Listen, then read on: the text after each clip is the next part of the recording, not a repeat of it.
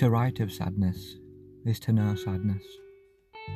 To write of suffering is to know suffering. I write of many of these things, and you may read of the sadness, but you don't understand the sadness. In order to understand fully, you must experience, and in experiencing, you'll gain understanding. I write what I feel, what I know, what I am. I try to embrace all of it, and sometimes the words stick to the page, and sometimes the words die before I get the chance to write them down.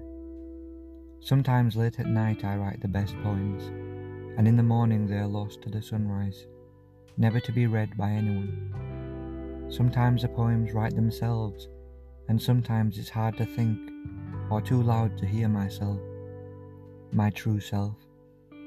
Just knowing that you're reading, or listening, just knowing that means so much to me.